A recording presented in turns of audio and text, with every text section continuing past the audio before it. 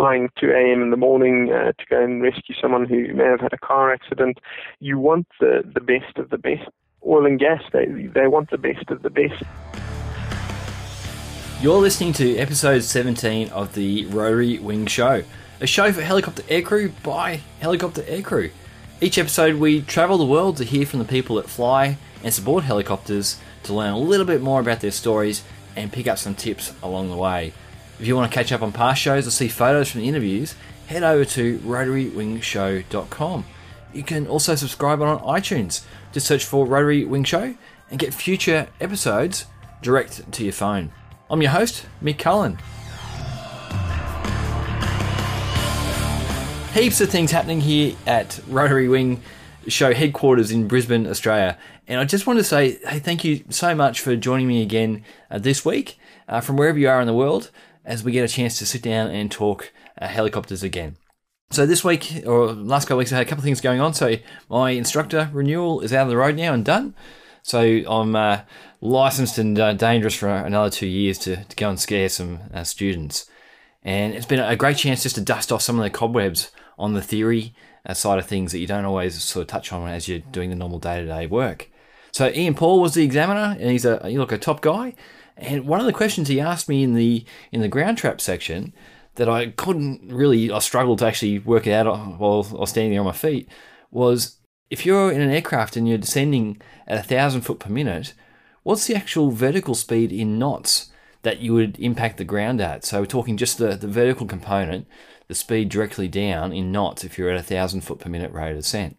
So if you know the answer, or if you want to pause the podcast now and work it out, then drop the answer on the show Facebook page at facebook.com/Rotary Wing Show. You also see some Movember photos there on the page. So our team's raised $3,375 for men's health, which is a pretty good effort. So kudos to our team captain there, Tyson Pierce, for getting us all moving in the same direction and getting that off the ground and working and pushing everyone through to get that done. And you'll see some photos there also from Oliver. So Oliver contacted me on Tuesday. So he's out of the US Air Force now. He used to be a C-17 loadmaster, and he's actually currently studying at the University of Central Missouri through one of their aviation programs. And I think from what he was saying, he's going to be the test bunny. He's one of the first helicopter pilots actually to go through the university there, and he's on the veterans program. And he actually had a uni assignment that he had to get done, and I was on the other side, so he was interviewing me for his university assignment, so it was a bit of fun. So Oliver, if you're listening, great to hear from you, and best of luck with the assignment. So Tuesday night I had another speaking gig at our local Chamber of Commerce, just for the local business owners, and I actually got a chance to talk about this podcast and about all you folks who are listening, and telling some of the stories of people who have contacted me from the world, like Oliver, and hopefully inspiring some local business owners to give this podcasting thing a crack also. And then last night, I was at a Defence in Business event in Brisbane, hosted by Boeing Defence Australia. And we got a chance to have a presentation there on the projects that Boeing's working on in Australia, and some of the complexities involved. And these are really big projects with lots of moving parts and uncertainty built in. And so just last month, Boeing actually picked up a 25-year contract to train the Australian Navy and Army helicopter pilots. So they're doing big things in that space here at the moment, here locally. All right, and this one's a bit of a exclusive, I guess. I'm mentioning it now. I've sort of had it on the back burner for a couple of weeks, getting some background stuff organised. But World Helicopter Day is going to be coming up in 2015 for the first one. So date will be TBA, and I figure if I publicly commit to you guys now, then I can't back out. And basically the background for it is there's all these world and international days. So there's World Porridge Day, World Earth Day, Cotton Candy Day, Techno Day, and we don't have anything for helicopters. So I figure we need something to the community to actually recognise the role that helicopters play and to celebrate these awesome machines that we operate. And I'd love to involve as many of you guys listening as possible. So if you have a great idea about what to do on World Helicopter Day, then get in touch and let's make this a really fun event and see if we can get this off the ground next year and run this every year. So I'm super conscious of your time, so let's get stuck into today's interview. It's pretty rare for aircrew to stick with the one employer for their entire career. So that means that somewhere along the line, you're going to need to go through the recruiting and interviewing process if you want to keep growing your skill sets and your experience base. And like anything you do on such an infrequent basis, chances are that you suck at it unless you really spend some time preparing for it in advance. And in today's interview, Mark Weeden takes us through the recruiting process for CHC Helicopters Asia Pacific, so that you can be better prepared for your next job change and have an insight into what recruiters are actually thinking about while they're going through the process and looking at you and your application and your CVs and looking at it from their side of the fence. So there are a heap of new things that I picked up talking to Mark.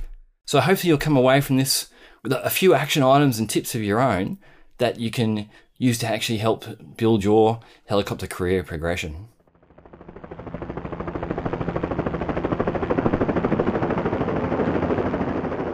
Mark Weeden, thank you for joining us on the Rotary Wing Show today. You're welcome, Mick. All right, Mark, so we're going to talk a heap about recruiting, and there's no shortage of questions that I know Aircrew have on this side of things, because it's something we go through every time we're trying to progress in our careers and things like that, and it's just one of those, I guess, necessary evils, and maybe we can get a bit of an idea from the recruiting side. So, Mark, can you just explain your position there as CHC Helicopters? Sure. Yeah, so I predominantly focus on the recruitment of pilots, and I oversee the recruitment of our engineers and head office support staff, and I also look after our air crewmen and rescue crewmen for our search and rescue capabilities. And what's your background? How did you end up as the recruiting lead there at CHC? And are you just for the Australasian area, or are you CHC global? So we're a global business. We have four recruitment leads, I suppose, in each different region: Brazil, North America, Europe, and Australia, Asia Pacific. So I look after the recruitment function for the Asia Pacific, so inclusive of Australia and Southeast Asia. That's my remit. I used to work in recruitment originally for airlines, and I was contacted by a recruiter on LinkedIn. Maybe throughout this discussion, I'll explain what the powerful tool LinkedIn is in the recruitment process. But I was approached on LinkedIn, and the timing was right, and it was a good career move. So I moved over to Perth, and I've been enjoying the challenges ever since. And absolutely, we talk about LinkedIn later on, because I definitely know all my sort of cohort through PilotWise and training and things like that are pretty much now on LinkedIn. It seems like a very central place for the aviation community. Absolutely, and I think it's a great forum for not just recruitment or job opportunities, for difficult questions and answers. It's a great forum to discuss different issues that certain pilots may have, CRM, et cetera, the list goes on.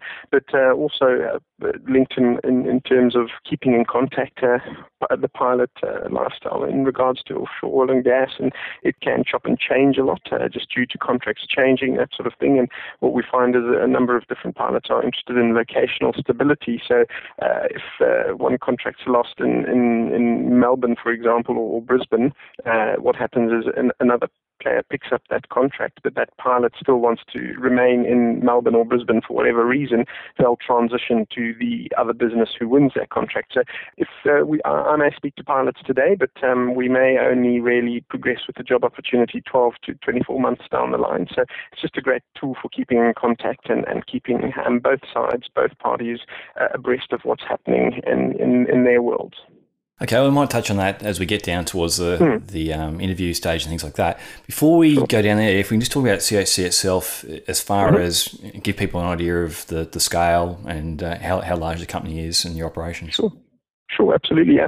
Globally, we've got 250 plus aircraft. We operate in Australia. We've got 48, and we operate Augusta 139s. Bell 412s. We operate the Pumas and the Super Pumas. We operate Dolphins, AS365s, EC145s, EC135s. We've got the S76s, the Skorsky 76s, and the S92s as well. So we've got quite a diverse fleet ranging from small twin-engined aircraft up to large twin aircraft. And in Australia, we've got about 700 staff, 200-odd pilots, 70-odd air crew, inclusive of rescue crewmen and air crewmen, and then about 150 engineers across all the different three business units. We've got three predominant business units. We've got the offshore oil and gas, This is all multi-crew IFR flying, so it's all first light to last light. We've got EMS, so emergency medical services. This is all single pilot IFR, and it can be challenging flying conditions. You can be called out any time of day in different weather conditions. And we've got search and rescue for the RAFSAR. We conduct search and rescue for all of their fast jet trainers. Again, that's multi-crew IFR, and it can be night flying, it can be day flying. And then our latest sort of area that we have diversified into is offshore SAR, so the first of its kind in Australia, where we've got multi-crew all-weather IFR capability, where we do search and rescue for anything that happens out on the rigs, for example. Okay, and just within Australia and I guess in globally, so you'd probably be the biggest helicopter company in Australia? Yes, we're definitely one of the biggest. I suppose biggest in terms of it may differ in terms of number of aircraft, sort of revenue, etc., but we're definitely one of the biggest aircraft operators or helicopter operators in the world globally, and we operate across 40 different countries. But yes, we are a key player in Australia. Okay, and in the areas here in Australia, so you obviously, as you said, you got SAR, EMS, and the oil and gas. Where are the bases in Australia for CHC? Sure. So our offshore bases are. We've got, for offshore oil and gas, we've got Karratha, Broome, Darwin. We also operate Southeast Asia, so Dili and Murray in Southeast Asia. Our SAR capability, we've got a base in Tyndall, Northern Territory. We've got a base at TS in Perth. We've got Amberley in Brisbane, Williamtown in New South Wales, and we've got East Sale in Victoria. We also operate some shorter-term contracts, so daytime medevac out of South Australia and Port Lincoln. We operate police contracts in Essendon and some EMS contracts in Bendigo, Orange, Bankstown, Wollongong, Canberra, Latrobe Valley. So majority of our offshore oil and gas bases are all West Coast, and then majority of our EMS operations and SAR operations are on the East Coast. Perfect. So yeah, I just want to give listeners an idea of the scope of operations and the scale and the size of the company, so it makes sense as we start getting into the recruitment process. They can kind of fit that into what you guys are doing.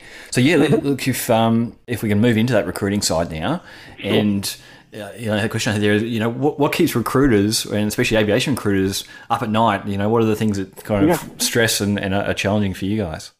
Sure, absolutely. Within aviation, I suppose it's a dynamic environment and a dynamic industry where there's always changes depending on different contract wins and contract change updates and internal moves. I suppose, for example, I may have a vacancy in PS for a first officer today, and I start actively recruiting people for that position. We may have an internal, we've got a great internal movement program through our EBA. So a week later, we may have someone on the East Coast or in Williamtown, for example, who says, oh no, well, I'd actually like to transfer to PS. So what happens is we'll be running a recruitment process for people who are interested in Western Australia. And within a week, that vacancy is no longer in Western Australia, but it's in Williamtown. So I suppose locational for people who want locational stability, it can be a longer process for them. What we do is we actively recruit throughout the year, regardless of where we've got positions, and we clear people for hire. So we'll run through the recruitment process, we'll clear them for hire, and then they'll sit on a wait list or a pipeline, as we like to call it, and they will be sitting in that pipeline. Some people say, I don't mind where I go, I'll move anywhere for a position. Other people say, well, I've got certain family considerations to make, so I can't leave these certain areas. And what will happen is once we've run through the internal process, PS versus Williamtown, like I'd mentioned previously, we would already have people on the pipeline who had listed Williamtown as a preferred base. What that means is the person who we had lined up, so to speak, for PS, we would then offer it to them and say, unfortunately, we don't have PS anymore. We've got Williamtown. Would that be of interest to you? Sometimes it is. Sometimes they go, no, it's not of interest. And then what we would have to do is keep them on the pipeline until such time as another vacancy opened up at PS where they were were interested in it. So the process, what's challenging is being able to offer a timeline. We actively recruit throughout the year, regardless of where our vacancies are, how many we're going to have. And the difficult part is, I suppose, is telling people, yes, we'll have a vacancy within 3 weeks at this base, because things can change. So that's probably one of the most challenging parts is just setting expectations and staying in constant communications with candidates. And when you're dealing in the hundreds, it's just making sure that everyone's keeping everyone up to date on their movements, and we're keeping candidates up to date on what vacancies are available. Okay, actually, that's a really good insight there, because often you kind of think of a job vacancy comes up and then you put out an ad in the paper, and we'll talk about where you guys actually list your jobs, and then you think Absolutely. about CVs coming in and going from there. But so your HR department's basically got a continuous process of, as you said, filling that funnel, having a bench of people that then get first. That's your first port of call then when a position does come up. Yes, absolutely. Our process from day one of induction, we provide initial type ratings for candidates, so you don't necessarily have to have flown one of our aircraft types before. We'll provide you with that training. But from day one in induction until you've done your initial type training, which is usually in a simulator overseas, you have some field leave when you get back. There's some training that you do, your line checks, everything. It's usually about a 2 to 3 month process between hiring someone and having them actually flying the line as a revenue flight. So there's a 3 month backlog, I suppose. So what we do is we proactively pipeline and clear candidates for hire, so that we have a number of candidates and a number of pilots already cleared for hire. We've done background checks. We've run through the entire recruitment process, so that, for example, if we do have a new contract starting up, we can call them that day and say, can you put your notice in wherever you are, and you start in 4 weeks' time, so we can line them up with the next induction, because it takes roughly 90 to 120 days to get them flying the line. Okay, we might touch on that later on, but that's Sure. as you said, like a 3 month investment before someone's pulled in any revenue for the company. So that must then come into the recruitment process about what you're looking for someone. So we might talk about that as we get there. When a position does come up, do you generate new description positions, or the contracts and the work you've been doing now long enough that you've pretty much got a description that you can just pull off file for, the pilot command or co-pilot? Yeah, we've got position descriptions, set position descriptions for sort of first officer, senior first officer, captain, and certain criteria that have to be met in order to achieve those different positions. We don't change position descriptions due to different contracts. All of our conditions are listed in the EBAs. We've got some robust EBAs, and we're governed by the EBA. So. Can you quickly, sorry, Mark, just explain on what an EBA is for people outside Australia? Bargaining, sure, an enterprise bargaining agreement, whereas it's one contract for all pilots that's agreed to between the union, ourselves, and the pilot groups, the pilot representatives. So it's a governing contract that, and it's all the working conditions that the pilots will work to. And so you got one of those for the company, as opposed to being individual role or contract?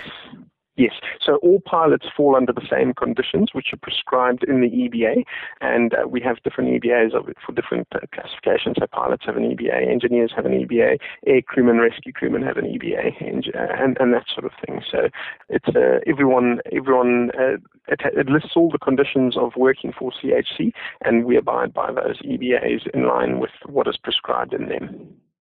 Now, Mark, if we go back to the process end, where does CHC list their jobs? So if you want to go and see what the current positions are or roles are?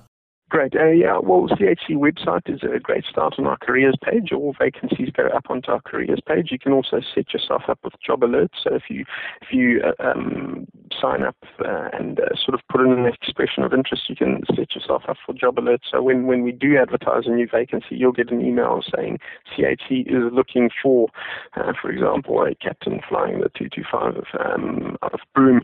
And then you can go onto the website, get more details. We also advertise on LinkedIn. We don't advertise any pilot positions through Seek. It's the ratio of applications to hires through Seek isn't really viable, I suppose. And then we also advertise on the AFAP website in some instances, which is the union website. On LinkedIn, is that paid advertising, or is it purely just listing on the CHC company page on LinkedIn?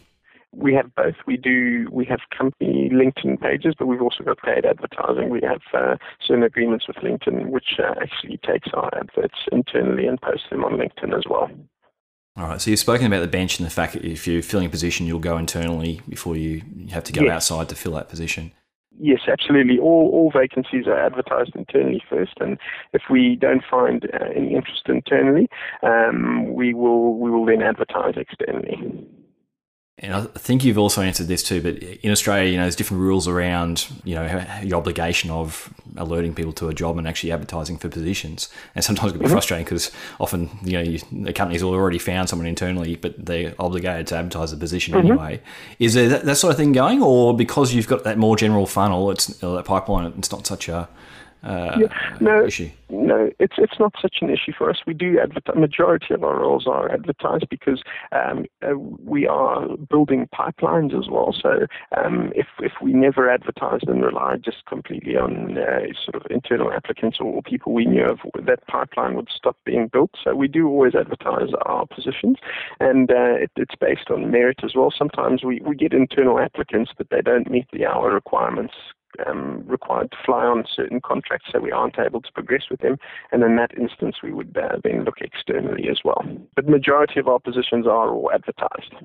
You talk to chief pilots just casually, or you read on forums and things like that, and it sounds like they're overwhelmed with CVs. And if you go to their office, they'll pull out the top drawer of the filing cabinet, and it's all the CVs that have been sent through are sitting there. And it's kind of like don't just send your CV unannounced. How many CVs would you have on file? Like when you open a job position, how inundated do you get? Sure, and I've just checked our recruitment system. We've got thousands of CVs on file globally. We've got a global system, so we've got a global touring pool, and people do transfer between Asia Pacific and global touring. So we've got thousands on there. Qualified Australian pilots with ATPLs and Australian licensing. We've got 584 on file at the moment. So those are pre-qualified people who have residency, etc., etc., etc. But yes, the chief pilots do get a lot of emails with vacancy requests, and here's my CV, do you have anything for me? What happens is that gets forwarded on to my department, and we'll touch base with the person and get them to apply online, so we can capture all of their information and ensure we are sort of pipelining them as appropriate. Or sometimes if they don't meet the hour requirements, we'll let them know exactly what they need to go out and get in order to make them, I suppose, competitive for a position with ourselves.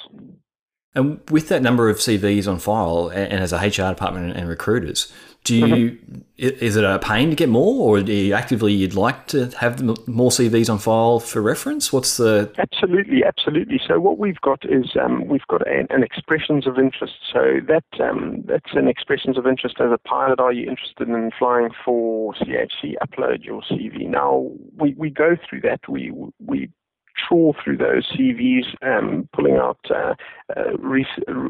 relatively qualified pilots in terms of our contracts, and if they are suitable, we will give them a call and process further from there. But yes, we do like people to keep applying. The main thing to take note of is it could be a week before you hear back from us if it's just a general expression of interest, or it could be 6 months, dependent on what other jobs we're advertising. We will advertise the certain positions, for example, an EMS position out of Canberra.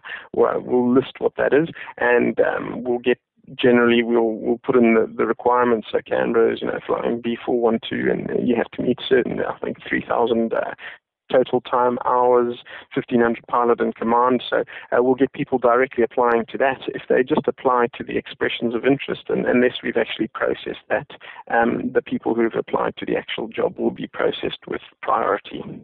So yes, we do like to receive the details, but it's just a timing piece. It could be a week or 6 months before you hear back once we get to your application. But we try to keep the applicants and CVs on file qualified as much as we can. So actually having been through, screened the applicants and spoken to them, and then listed in our notes section on our system where they're interested and what they want to do. So we've almost pre-qualified them.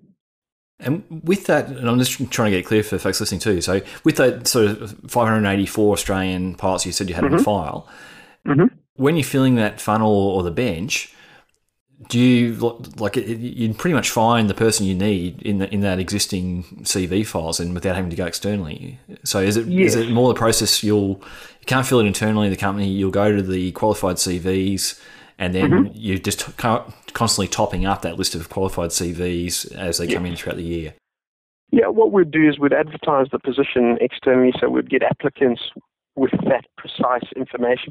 In our expressions of interest, we have pilots who've flown R-22s mustering all the way through to EMS operators flying or attack helicopters from the military, whereas the adverts are more targeted. We'll say we want B412 guys with this amount of hours. So that'll be our initial, and what we'll do is also go through the qualified guys, the 584, and add them onto that specific job so that we have a decent sized shortlist, I suppose.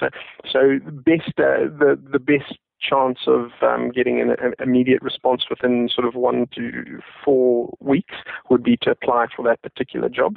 And with the expressions of interest, we will add people in. But again, it depends on your experience and where you are best suited to. So both, I would definitely advise to put a CV into the expressions of interest and keep an eye on the website. If you get any job alerts, then go onto the website and apply directly for that role as well.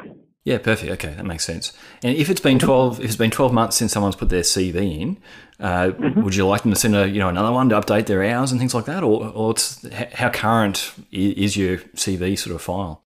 Yeah, with our system, it actually gives you a login, and you can log in at any time and update your details and update your CV. So I would definitely suggest every 12 months to log back in and upload a more recent CV.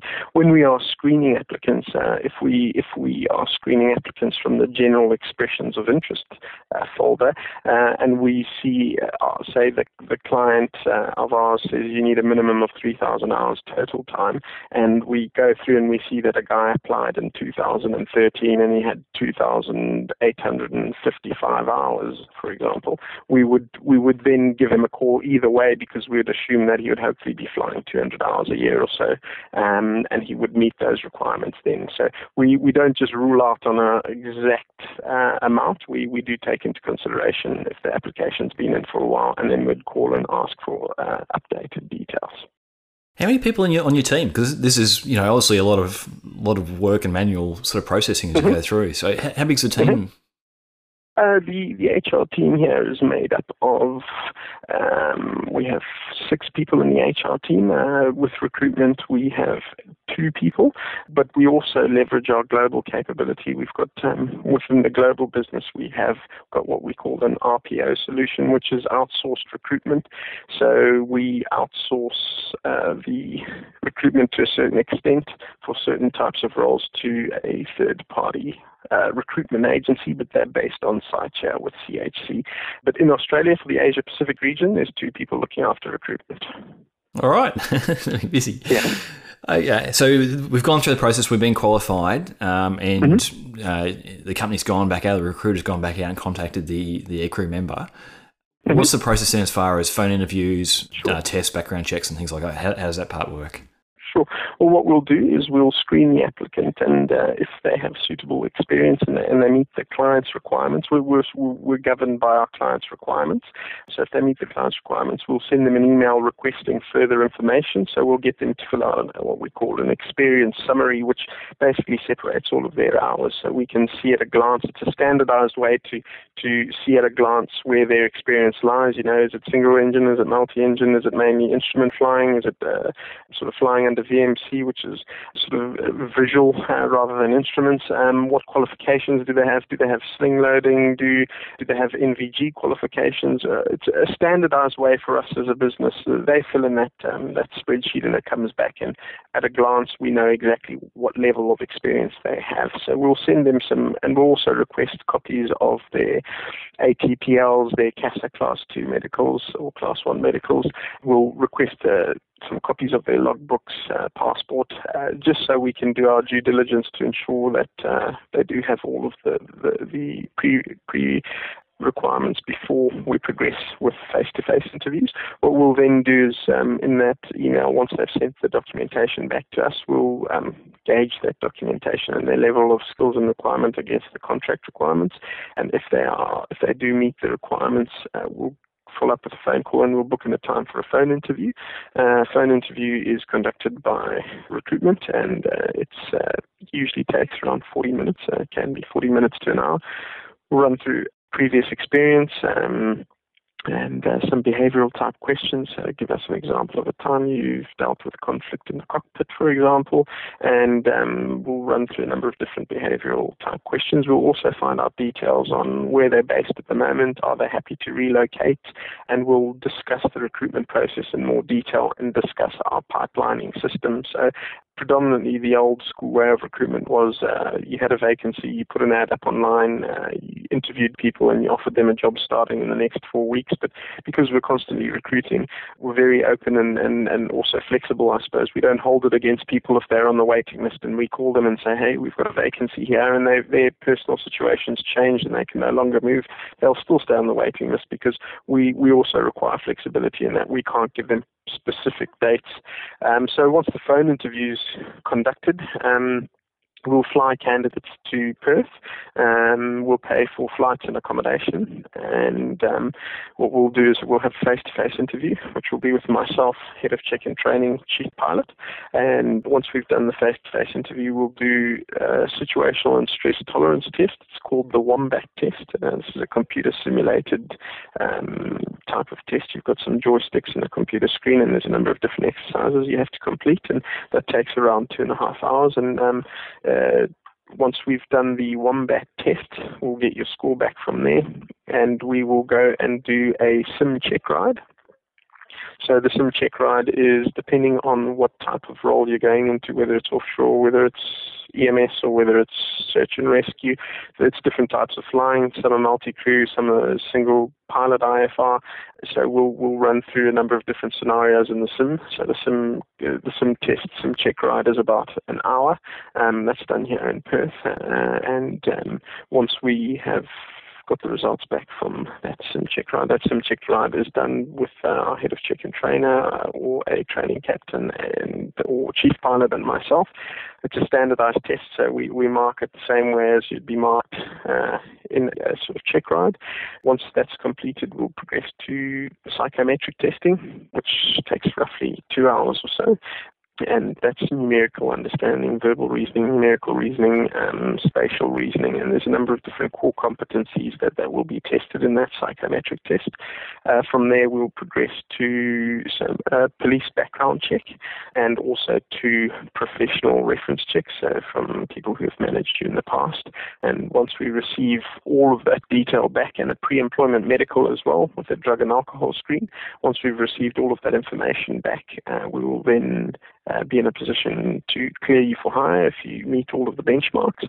We'll clear you for hire. We'll contact you to let you know that you have been cleared for hire, and that if we have a vacancy immediately that suits, we would then offer you that vacancy and send out a contract and you start a paperwork. If we didn't have a vacancy in the area you were interested in, we would just let you know that you've been cleared to hire, and then we would contact you on a monthly basis until such time as there's a position available in that area. Wow! Does that make sense? Yeah, absolutely. So that's pretty solid process. How many days are they in Perth when they come across? We get everything done and dusted in 2 days, dependent on candidate availability. Sometimes pilots are already on rosters and they're stopping through Perth, so we'll get the face-to-face interview and the Wombat test done here. Psychometric testing and medical testing we can do on a national basis in your own home city, so that's not too much of a necessity to be in Perth for those, but we need to do the Wombat test, the face-to-face interview, and the sim check ride here in Perth. That can all be done in 1 day, but what we usually do is we will do it over 2 days, and we'll fly you in on a Sunday afternoon, face-to-face interview, personality tests, psychometric test if you'd like, medical on Monday, and then Tuesday we may have the sim check ride and the Wombat test. And how many of these would you do a year? How many people would you have come through and do that whole process? Last year we hired 114 pilots. This year we're still tracking, but it could be anywhere from one interview a week to four or five possible interviews a week. If we see pilots with great experience and skills, we will bring them in. If they pass the phone interview stage, we will bring them in regardless whether we have a position for them now or whether we think we may have a position for them in 12 months' time. Would rather get to know them and build a relationship, clear them for hire now, so that if the situation does change and something comes up quicker, we'll be in a position to move quickly and offer them a role. Wow. Okay. And the Wombat test, is that kind of, and you said it goes for 2 hours, so I guess it's a lot of components, but that's where you try and keep the ball in the middle of the circle? Similar, yes, similar to that. It's a tracking type of test where you have to keep the balls in certain circles and shapes within shapes, and then there's also numbers and maths thrown into it as well as bonus rounds, and it tests your stress tolerance, and we see a big correlation between the Wombat score and your hand flying skills in the simulator. There's a good correlation between those two, so those go hand in hand with we have a review. So once we've completed all of the recruitment process, I'll sit down with the head of check-in training, the chief pilot, and potentially a flight ops manager, and we'll run through all of the different areas that we have tested, raise any concerns, go through background checks, go through reference checks, and we'll review it, and the candidate will be given a score based on their performance in all different areas, and then we'll either progress to hire or we won't progress to hire based on the results. Wow, okay. I've seen in recruiting circles and things like that, there's a lot of focus now on the DISC profiles and things like that. Is DISC anything you guys look at as far as personality types?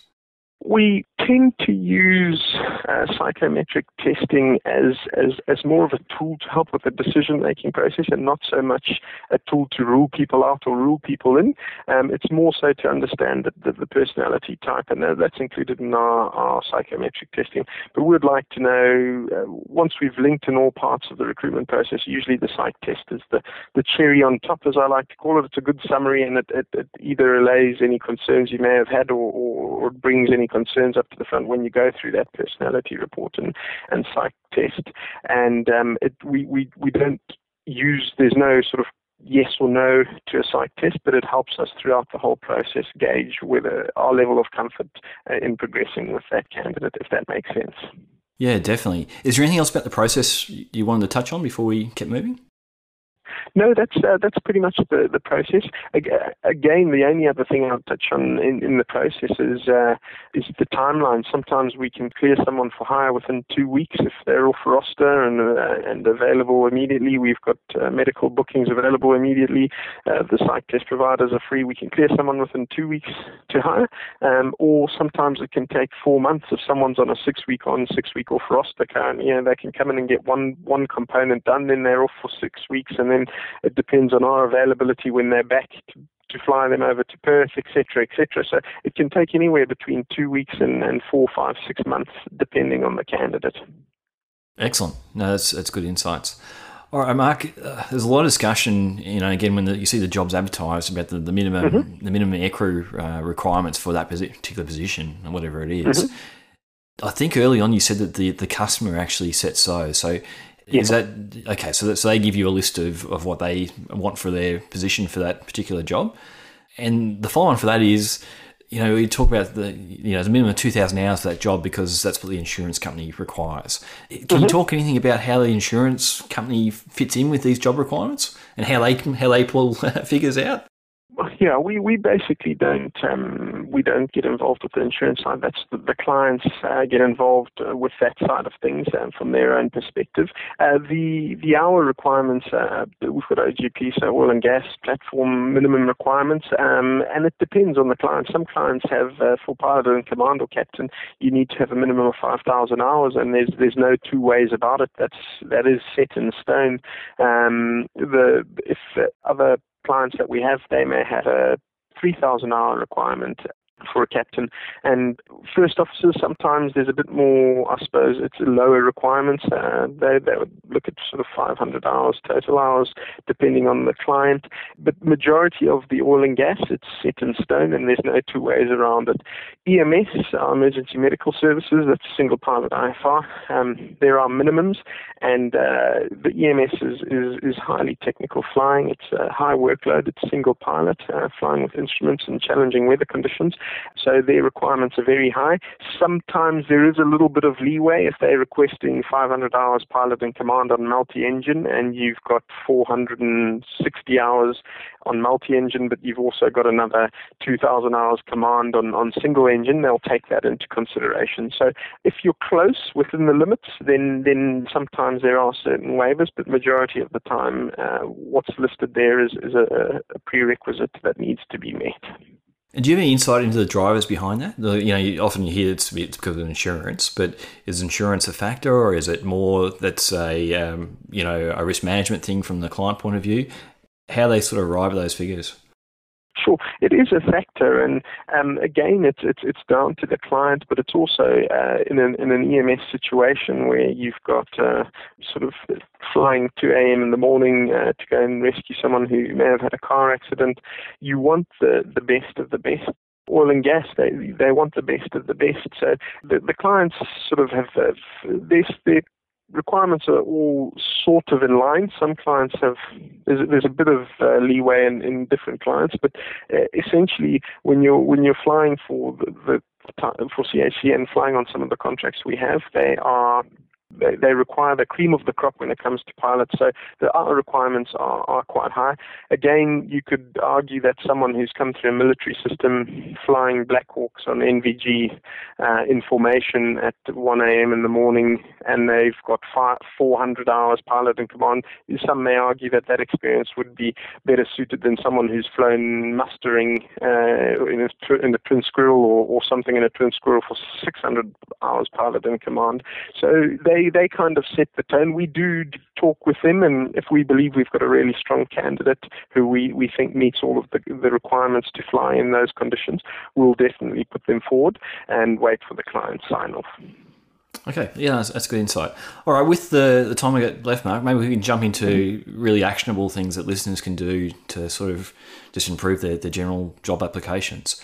Sure. So, as you see thousands of CVs each year, or you've got access to them on there. Can we just go through, what's your advice for aircrew resumes and CVs? Should there be a set standard as far as the way things are laid out? Because it sounds like to, even get a foot in the door, the biggest thing is the hours and types of endorsements. So should that go right up the top? What's your advice for CVs? So sometimes we'll get a CV that'll be 11 pages long, and it'll almost be like an essay. And although the information in that CV is great, you can't read it at a snapshot. You can't see where their experience is, and some areas may be vague. Yes, they've got a BK 117 type rating, but how many hours do they have on it? And sometimes it can be confusing. So I'd always sort of recommend making sure that your details, phone number, email, a lot of time people leave off their emails or phone numbers, which makes it tricky, but make sure you've got your email, phone number on the front page. On the front page, have a list of all of your endorsements and your licenses, whether you've got ATPL, NVG, quals, command instrument ratings, etc., and then also have a table underneath that with what aircraft type you've flown, how many total hours you have, how many pilot and command hours you have, how many total multi-engine hours you have, and have a table on the first or second page spelling out your technical requirements, and then on the second, third page, then you can list the companies you've worked in for the duration of time you've been in them, and list a couple of duties under there. Okay, so big focus on the number side of things and the qualifications, and as opposed to sort of role positions and absolutely. And if it's a deputy manager flight operations position, then we would expect to see more in the writing section of what you have achieved, where you have worked, where you're senior base pilot, what were you in charge of, how big were the bases you were running, etc. But at a snapshot, we still need, when we read that CV on the first or second page, we want to know exactly where your level of experience is. Are you close for a position with our RFSAR, which has lower requirements to get in? Are you coming out of the commercial sector in regards to maybe mustering or charter flights, that sort of thing, and moving more into the multi-engine world? Or are you a pilot who's been flying EMS for the last 5 years? So that first page and getting that technical information is really key.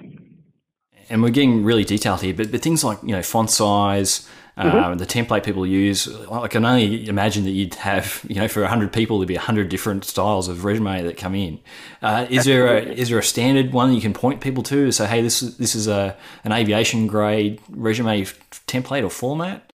Do you know what? It's more so just keeping it clear and basic English. There's no need to use sort of long words and try and make it sound technical. Clear, concise communication, the dates that you've worked in the company, the technical information in a table that's easy to read. The 12 font is fine, but just a basic type of font, no fancy writing or anything. Sometimes the recruitment systems you use don't read those fonts too well, and it can throw out the entire formatting and change tables, etc. So just a really basic format with clear, concise writing and tables would be some advice from me. And PDF, Word doc, in printed, what format's the best to receive it in? You can never go wrong with a Word document in terms of the systems. Sometimes PDFs, a lot of systems these days are automated, and they have key searching capabilities for keywords. And what happens is PDFs are sometimes hard for these automated systems to read, so it may not, if you've got pre-screening systems, it may not pull your records up when people are doing a search. So I'd always advise Word documents if possible, but PDFs are fine as well. Using a professional service or a professional resume person, any recommendations there, or is it enough to just get the information through? Yeah, I think if someone's been working for a business for 15, 20 years and hasn't written a resume in a long time, it may be worth their time going to a professional CV type of business. But with the likes of the internet and Google in today's world, you can usually find a lot of information online. So just Googling sort of resume tips, CV tips, how to write a clear and concise CV, and just getting a good feel for what's required, and then putting that into. There's always going to be differences in terms of templates and different types of experience, which may be hard to showcase in exactly the same way. So one size probably won't always fit all, but you can get a general idea of what a good, clear and concise CV should be if you go online.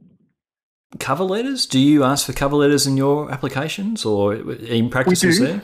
We do, and what we do is when a resume comes in, we'll look at the resume, the technical requirements and the technical figures first. So do they meet the main thing is, do they meet the client contract requirements, and or not, even if they apply for that job, do they meet any of our contract requirements? Sometimes people will apply for an EMS role, we'll give them a call and say, unfortunately, you don't have the experience required for EMS, would you be interested in search and rescue? And they go, absolutely. So resumes and technical information first. What we'll then do is, once they meet the requirements, we'll then look at their cover letters to figure out, okay, sometimes in cover letters people say, I'm happily located in Brisbane and I'm not looking to relocate at the moment, or I'm happy to relocate anywhere else in the country, etc., etc. So yes, we do look at cover letters. If you were to send one against the other, it would always be a CV, but again, with cover letters, keeping them clear and concise. What have you done? What's your experience?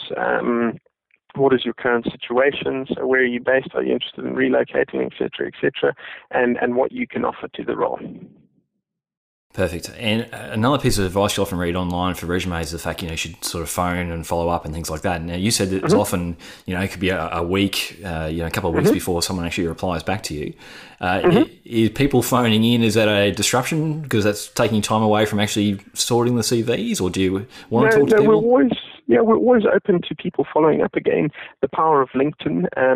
If you've put in an application and you connect on LinkedIn, you can send a message saying to the recruiter, hey, just wanted to follow up. I put my CV in onto your expressions of interest. Do you have any updates at the moment? We do spend a lot of time in interviews, in some check rides and wombat tests and all of that. So sometimes we aren't available for phone calls, but I'd always say within a week or two of putting in an application, definitely follow up with a phone call to get an update if possible. And sometimes we may say, unfortunately, we're out of the office for the next 2 weeks. We'll update you within the next 4 weeks, or sometimes we'll have an update on that day. But I'll definitely recommend following up with a phone call.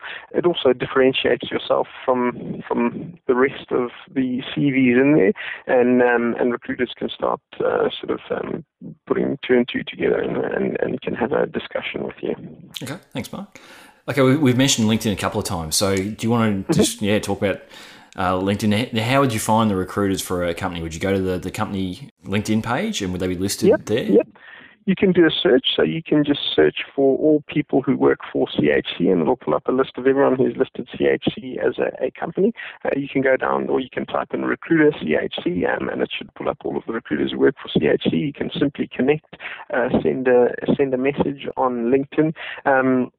LinkedIn, I always advise people to keep their LinkedIn profiles up to date. Sometimes people log into LinkedIn and they'll have a profile that they don't really keep up to date. They may get a message saying, "Hey, we've noticed your skills and experience. We've got a vacancy that would suit." They don't check their LinkedIn that much, and 4 months later they check their LinkedIn and they see that they've got a message. They ring up and that vacancy's gone. So I suppose for LinkedIn, it's more so just making sure that it's been checked once a month or once every couple of weeks. And if you're going to use LinkedIn to try and get as much information on your profile page as possible, so what aircraft types have you flown? What are your hours looking like? What qualifications do you have? Are you after management roles, or are you after flying roles? Are you after both?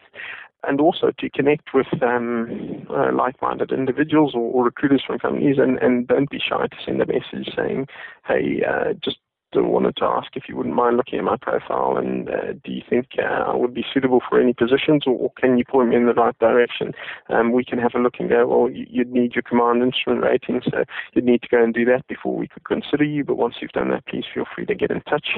They can go off, spend a couple of months, get their command instrument rating, or what have you, whatever they need, and then send a message back saying, "Hey, I'm ready, can we chat?" And then we can bring them through the recruitment process. So it is a very powerful tool, and I'm finding a lot more, and there's a lot more pilots using LinkedIn now than, say, a year or two ago, which is great.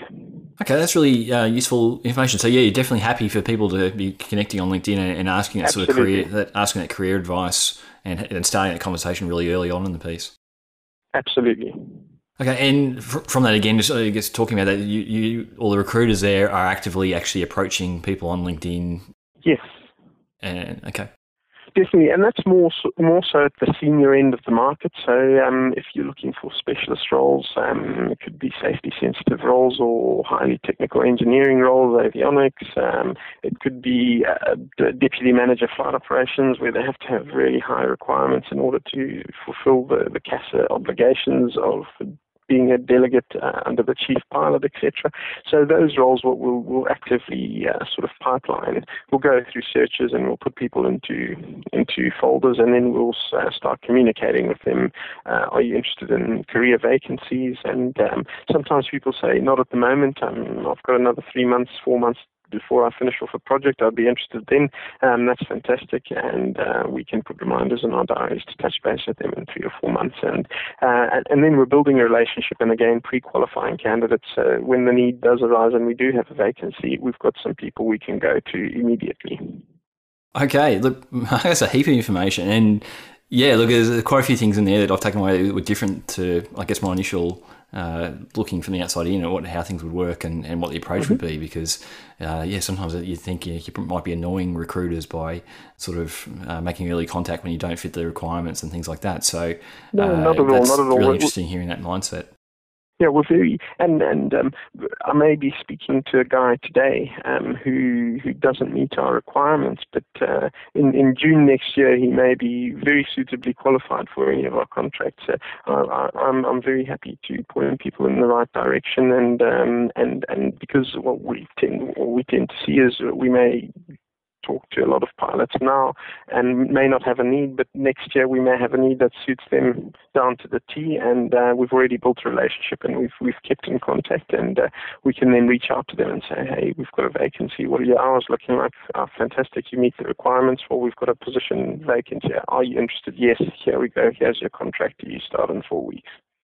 Fantastic. I've got one question here that one of the folks sent on, Nathan sent it on Facebook, and then we might basically give a plug for your details and how folks can connect and go through that process. So I've got a question here from Nathan.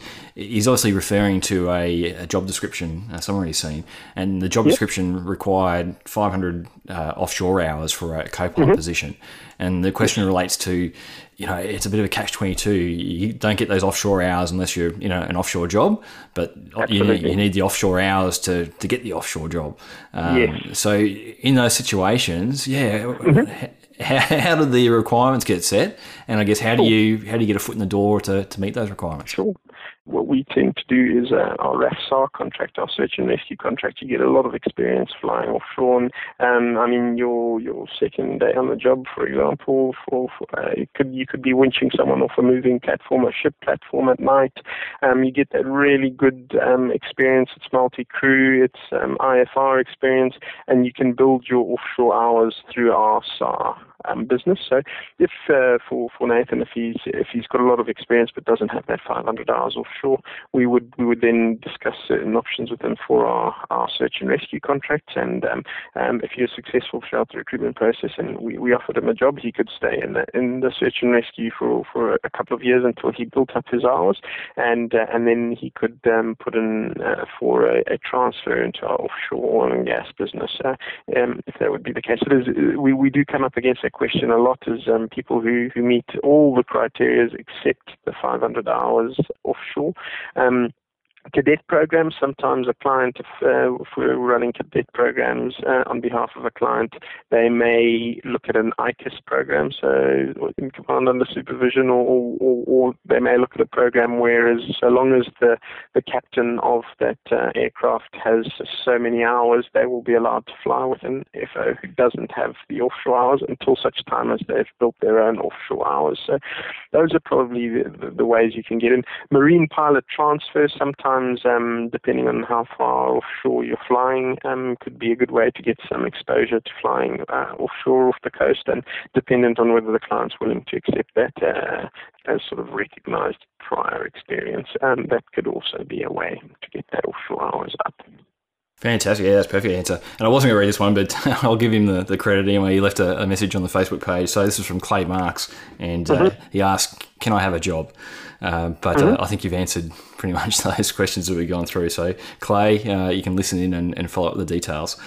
All right, Mark. Absolutely. Okay, Mark, so what's the next step, I guess, if folks are interested, how they connect with you? First of all, if they want to head on to the CHC webpage, have a look at our current vacancies or expressions of interest, put in details on our expressions of interest. Sometimes if people approach me on LinkedIn and they don't have a LinkedIn profile set up properly, they start talking what jobs do you have vacant? It's hard for me to have that discussion until I've looked at their experience and worked out where they're best suited to. Is it the search and rescue? Is it EMS? Is it offshore? So generally, if they apply online first, then at least we've got their details on file. They can then connect with me on LinkedIn, and I'm happy to set up times to discuss with them. They can call me.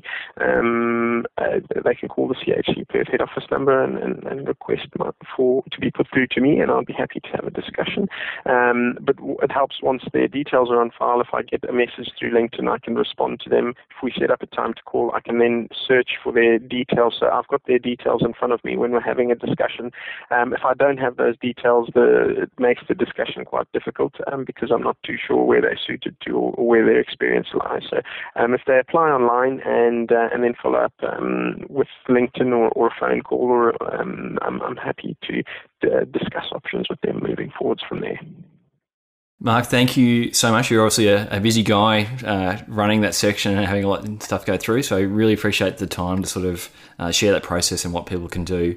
And I'll have those links you mentioned, I'll have those in the show notes. So if you listen to the episode, head over to the website and you'll be able to follow those links through and find Mark. And if you're listening, jump on the LinkedIn and update your LinkedIn profile. Brilliant. Thanks so much, Mick. Any questions, please feel free to follow up with an email. But thanks a lot for your time as well. Okay, thanks, Mark. Cheers. Chat soon. Cheers. Bye.